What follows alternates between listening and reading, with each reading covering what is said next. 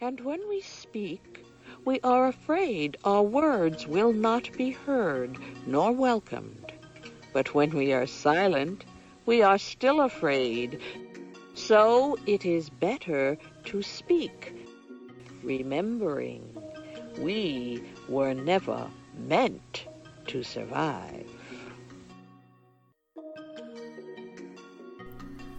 Welcome to Better to Speak, the podcast, where we use storytelling to transform silence into language and action. I'm your host, Casey Felton. Since protests started in May over the killing of George Floyd and Breonna Taylor, many have called for the defunding of the police. Many have also called for the complete abolition of the police, the prison industrial complex, and the carceral state at large. There's been debates, explainer videos, infographics, articles, op-eds, you name it, to educate people on what exactly abolition is, how we get there, and more importantly, what will the world look like on the other side of it. So I've been looking into and researching abolition to learn more myself, mainly attending virtual events and teach-ins about it. And I will say that the biggest thing I've realized is that the dismantling of certain systems isn't the most demanding piece of abolition, but rather the reimagining and rebuilding of a society and world with better, more life-giving systems in its place. I remember always thinking to myself when I first started studying sociology that these social institutions are literally made up. Like, we think about the most basic institutions such as the family, religion, education, the economy. Those are literally created by human beings to organize, define, and frame our life patterns in society. Those with power, namely white landowning men, created these dominant institutions in a way that related to their world and their life, while those of marginalized groups are designated as subcultures or erased altogether.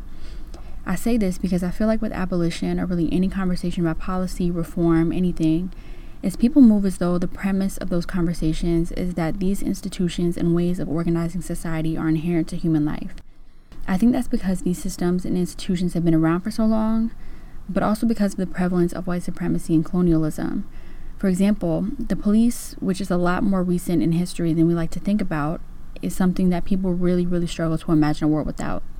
This clip from NPR explains it pretty succinctly. And so when you think about the fact that many of these institutions that people are working to abolish are fairly recent in a historical context, it begs the question of if we're truly capable of building something completely different. In the introduction of Are Prisons Obsolete, Angela Davis also poses the same question. The prison is considered an inevitable and permanent feature of our social lives. Most people are quite surprised to hear that the prison abolition movement also has a long history, one that dates back to the historical appearance of the prison as the main form of punishment. In fact, the most natural reaction is to assume that prison activists, even those who consciously refer to themselves as anti-prison activists, are simply trying to ameliorate prison conditions or perhaps to reform the prison in more fundamental ways. In most circles, prison abolition is simply unthinkable and implausible. Prison abolitionists are dismissed as utopians and idealists whose ideas are at best unrealistic and impracticable, and at worst, mystifying and foolish. This is a measure of how difficult it is to envision a social order that does not rely on the threat of sequestering people in dreadful places designed to separate them from their communities and families. The prison is considered so natural that it is extremely hard to imagine life without it. And I'll be sure to drop these resources in the show notes so you can do your own research if you haven't already. But especially this week after Jacob Blake was shot by police in Kenosha, Wisconsin, this conversation about abolition is coming up again as far as the national dialogue goes. And I have a few thoughts that I want to share before we get into this week's interview. Latidra Woodman, Jacob Blake's sister, said at a press conference, "I don't want your pity, I want change." I think that if we, as a society, were truly tired of police violence, we would have changed it by now. And by we, I'm not talking about Black people because I feel like we've passed tired.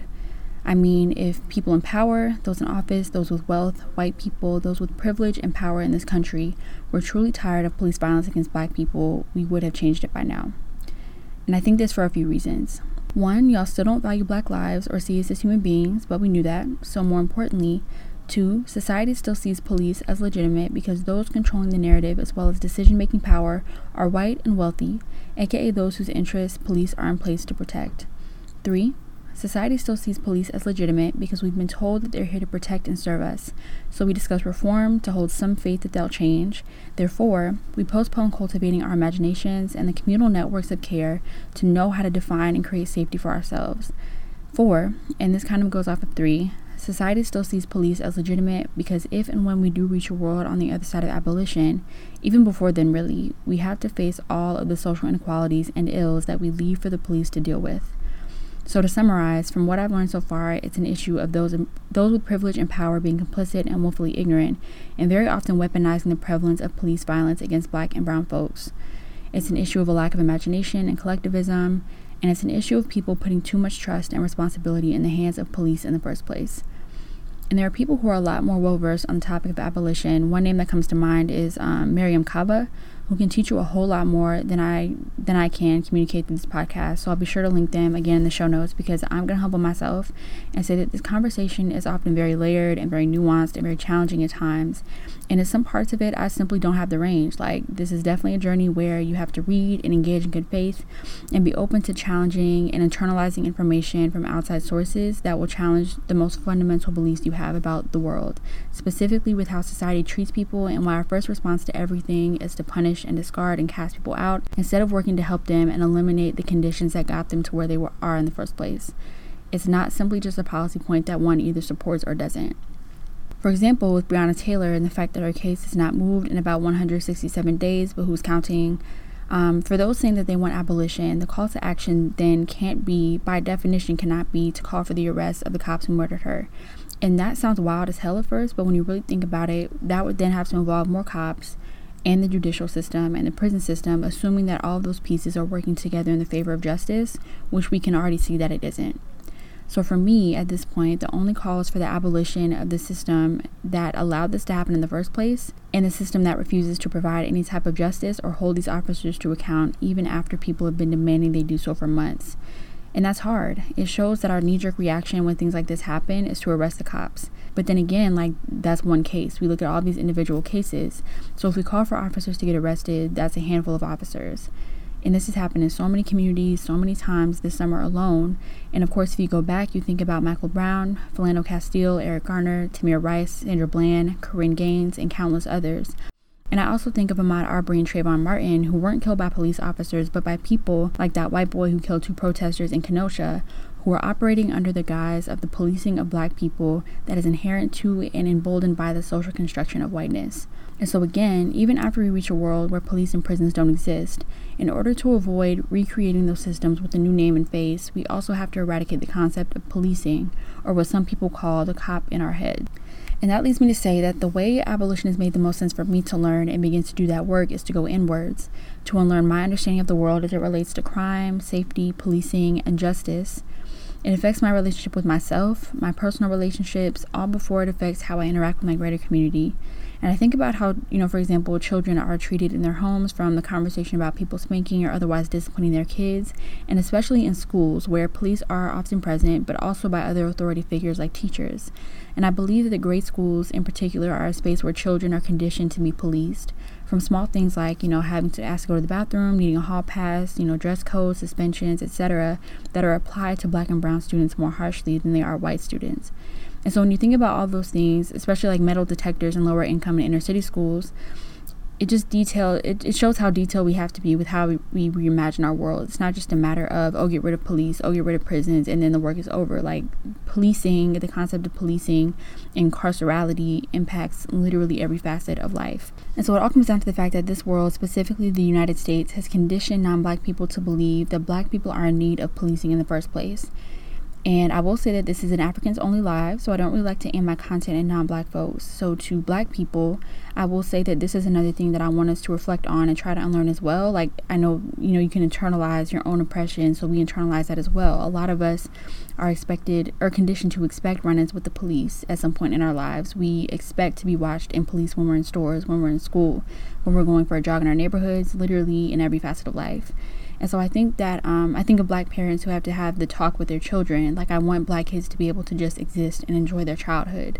I want Black people to get to a place where we can more easily not only imagine, but experience a world where that isn't the case, instead of moving like being policed is an unavoidable fact of life and not just a condition that we live under at this point in time.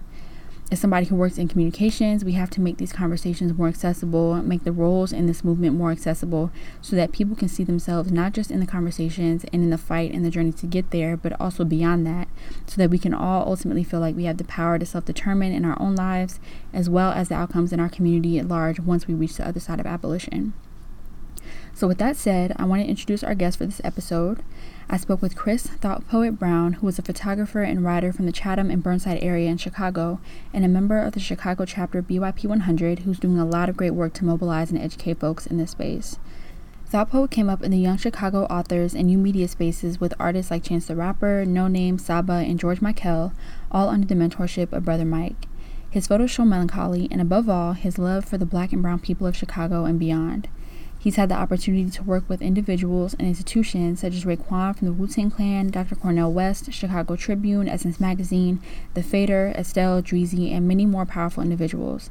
His main agenda he lives by is to screw the logical and continue to dream. My name is Christopher Thought Poet Brown. So the Thought Poet comes from me being a photographer. I come from a background of music journalism, photography, art, I guess. As far as getting into organizing, it kind of just melded together while being a part of the Chicago music scene. So like when Chance the Rapper was like on the come up, like we were right around him. And that's when BYP also got started. And so it just kind of made sense, meshing the art and organizing together. And then how long have you been a member of BYP, and what motivated you to join? Once the unfortunate passing on Laquan McDonald happened, and like what kind of happened between that time of like the video dropping and Van Dyke being indicted and stuff like that, that was around the time that we were doing like sit-ins at City Hall and stuff like that. And the night that the Laquan McDonald video finally was released, I remember we were just in the streets, and I was right there with them on Michigan and State, fighting off police on bikes. And I think maybe a week or two later, I joined BYP 100, and that was like, I think going on 5 years ago now. Mm-hmm. So. And then you mentioned like the combination of your art and activism. So can you talk a little bit about how, like, you know, your background as an artist has impacted your approach to activism, or maybe vice versa? Well, as an artist, and I guess it's important to say this because of how I'm looking at my art now. When I was coming up, my grandma was like, because she's an artist, so she's like a doll maker, you know, soft sculpture. She's had her work featured at the DuSable Museum. You know, I was always around art when I was coming up. So she always kept me in some type of art book. So like, you know, photos of the Harlem Renaissance, or like, you know, photos of Gordon Parks. And, you know, I remember as I got older, I kind of just stuck to his work just because of, you know, what he did for Time Magazine and Muhammad Ali. And I just remember wanting to be in those spaces that he was capturing and, you know, picturing what Black people, you know, looked, felt, and just like sounded like in that like era. And so I guess like as time progressed, going into my art, when I started organizing, I really wanted to capture that same feeling, just because I feel like, especially with organizing and how Chicago has been perceived in the past just couple of days, like folks truly feel like we're like rebels to society, and we just, you know, can I curse or no? Honestly, yeah, you got it. We have like you know, society's expecting us to like fuck shit up, and like, you know, we're just looting for no reason, and folks can't understand that as Black and brown people in this city, just like anywhere else, we're fighting to be heard, and, you know, we're fighting to get the mayor to abolish police. As simple as that. And I feel like the imagery that is in this very moment being created by myself and just other people in this, you know, city, it's something that people are going to talk about 10 years from now, which is weird saying because I just want to get through this shit. But yeah. Yeah. And you mentioned you guys are currently organizing around abolishing the police, and I think that abolition is one thing that's becoming, like, you know, more a part of like national dialogue. So what I guess has been your, you know, opinion, or your kind of like reception of, you know, it becoming more I guess just more adopted by like a larger audience? Like, what misconceptions have you seen? Like, what I guess how are people receiving it, I guess, more broadly? I think the best way to I guess express that is kind of like if you're a fan of the Boondocks. So like, you know, you have Huey, Riley, and Granddad, and coincidentally, all three of them represent like the different type of Black person that exists right now when it comes to even understanding what abolish means. So like you have, you know, Huey, who was like, you know, quote unquote pro-black or like woke or like educated or potentially lower mid class trying to get to upper class or something. And then you have Riley, who is like quote unquote the slightly uneducated, I'm in the hood, I'm about the streets type of person, right? And then you have the nigga that's on the fence, which is Granddad. So it's like 1 minute I'm pro-black and I'm for the people, and then the next minute I'm probably calling the police because there's somebody like on my property, like that type of black person, right? So to answer your question, there are people that really believe that abolishing the police is the move. And then you have people that could really give a shit about the police, although the police, makes it harder to just exist as a black person, whether you educated, non-educated, whatever. And then you have niggas that are on the fence. It's like, fuck the police, but also I own property. You know what I'm saying? So it's like trying to get us as a people on the same accord, it can be difficult. But I think I want to say since the beginning of George Floyd's unfortunate passing, I feel like we all can agree that no matter who we are, as black people and brown people, the police do not protect us. And I feel like slowly but surely we're going in that direction. I think, again, it's just constantly trying to show people that with the Chicago Police Department alone has spent $2 billion since the beginning of 2020 on policing. And most people have no idea. Most black people have no idea that exists. You know what I'm saying? But they definitely understand, especially since this quarantine, that school, like CPS, not existing is a problem. You know what I'm saying? So I feel like a lot of our wants as black people are coming more together, if that makes any sense. And people are slowly beginning to understand what abolish the police means. Or if not even abolish completely, like drastically take from the police budget. But more or less still abolish. And I'm glad that you mentioned the budgeting piece, because my next question talked about the talking point of defunding the police and reallocating those funds to other like social services, other community programs. So I guess if and when that happens, like, does the work stop there? Is there like what happens after that in terms of like this abolitionist framework, I guess, in terms of community support programs and things like that? I guess the best way to explain that is if you think about like a typical white neighborhood, right? That's like very upscale, potentially might have a celebrity or two living in the neighborhood. When you think about the policing, and I mean like not even like police, I mean like community, like, we saw a black person on the corner, everyone should be aware type of policing, you know what I'm saying? In that neighborhood where, it's so put together and it's so not needing of violence that police never in the neighborhood, right?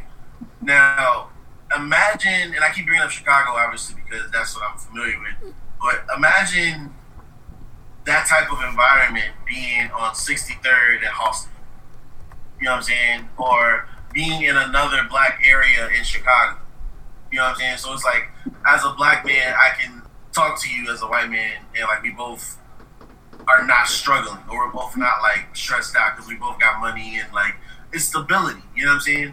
And the reason I'm saying all this is because those funds being taken from the police budget or the police being abolished means that the funds can go exactly to where, like, if you were to put $1 million into a community or like a park district, right? That would probably be that would probably be like 5 or 10 like employees like payroll for like 5 years. You know what I'm saying? And like it's just that possible when you remove that much money from the budget. And again, $2 billion has been spent on policing in Chicago since the beginning of 2020. So that, and we're not even done with 2020 yet. We're just about to go into September. You know what I'm saying? So it's like, for it to be that much money And I mean, just like the fact that a police officer can knock a young girl's teeth out, you know what I'm saying? Or just as like what happened 2 days ago in Chicago, where a police officer shoots a 15-year-old in the face, and they still have their jobs. You know what I'm saying? Like, if you're black, you're not gonna have your job if you skip on the register. So it's like when people ask that question, you know, of like, oh, what's gonna happen when the police are abolished? It's like the same playing field that white people are on financially, generationally. We're just trying to get to the same level. I'll put it like this: in order to become a firefighter, you have to spend, I think, 1,800 hours or such, like working on becoming a firefighter, right? If you wanted to become a barber, I think it takes like 1,200 hours to, like, you know, go through the course to get certified. To become a police officer, like, as far as, like, you know, certification, mental checks, all that, it takes about 900 hours to get that done. So it's like, just off that alone, the fact that police are not like mentally, because when you really think about the fact that police have access to military type weapons, right? Like, pepper spray is actually banned in wars. You know what I'm saying? But like, yet they can use it on us in protest. You see what I'm saying? Like, the fact that people that have access to this type of artillery do not go through some type of like mental thorough background check is absurd. You see what I'm saying? But in order to save someone out of a building on fire, you have to go through the most upkeep of like training and all this other stuff, right? The point I'm making is that the police have never protected anybody, not black and brown people, and it's like, I don't know. I think it's almost to a point where like, you know, you have to laugh to like not get upset that you keep repeating the same thing, because when you think like truthfully, none of what we're saying, none of what we're doing is new. You know what I mean? And it's like, I think the only thing that is making all of this so important is the fact that quarantine, or like being in this COVID moment right now, is like all eyes are on, you know, what's making the most noise. You know what I'm saying? And it's like, even with COVID, which is not even related to, you know, police, like that's a whole like pandemic. You know what I'm saying? Like, black and brown people were hit the most. You know what I mean? And it's like the same, like the same type of white people that probably are like still okay now that the pandemic is kind of sort of lifting. Black people can't say that. And I think with moving these budgets, or moving the money into different budgets, just in general, for like programming, for after school programming, for trade programs, for more mental health clinics, just like more access to funds and like just different resources, plentiful resources, and like just different sides of the city. Like, you talking about like going to, and I'm not sure how familiar you are with Chicago, but it's like putting Hyde Park or putting, you know, Logan Square on 87th and the Dan Ryan. You know what I'm saying? Like, the type of resources that you would get up north is everywhere in the city. You know what I'm saying? And just imagine putting that type of mentality into the whole country and like just in general. But I mean, yeah, I feel like, you know, again, like this is nothing new, you know what I'm saying? And, but I mean, it takes, you know, voices like ours to, you know, reiterate, unfortunately. But it's like, yeah, those, that, I mean, like I say, even with just putting the money into those different spaces I just mentioned, like, it would just be a whole different story once reparations are talked about, I guess. Right. And then you mentioned like people's voices getting more involved in this conversation. So how can people who maybe probably haven't previously thought about abolition, how can they, you know, get into this fight and into these conversations? To be honest, I know the fastest way is really to people that, and I think that's the other thing is that in the world of organizing, and in the world of, trying to learn what abolish the police even means, there are so many different groups and so many different, just platforms that are, explaining what abolish the police means and how that is beneficial to Black people. So I feel like for anyone that's not in Chicago, I would say, really following or trying to follow, protests or different social justice things that are happening in your area.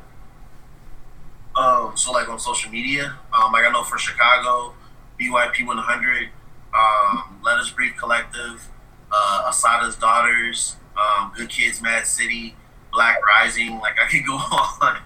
But really getting in tune with those organizations, and I would say any and everything that needs to be learned about the moment that we're in as Black and brown folks will be learned, and how to contribute and use that information, that will also be learned as well. And again, because majority of these spaces are, created and held and pushed by Black women, that's why these spaces are spaces I would recommend. So. And then how can people get involved with BYP 100? I would say follow BYP 100 on Twitter. You can also follow BYP 100 on Instagram and Facebook. And any and everything that you would want to know about our chapters, from Chicago to DC to New York, you will definitely find there. And then that's all the questions I had. Did you have any last pieces or last words that you wanted to share? I would just say for folks to, in the moments that don't make the most sense, just lean towards the art. And the art will tell you how to continue moving forward in this revolutionary moment that we're in. That's it for this episode. You can find us on social media at bettertospeak_ or on our website, bettertospeak.org. If you want to sponsor an episode and support Better to Speak, you can find the link to donate in the description of whatever podcasting platform you're listening on. Be sure to tune in to future episodes where we'll dive into various socio-political topics with the goal of transforming silence into language and action. Once again, I'm your host, Casey Felton. Thank you for listening.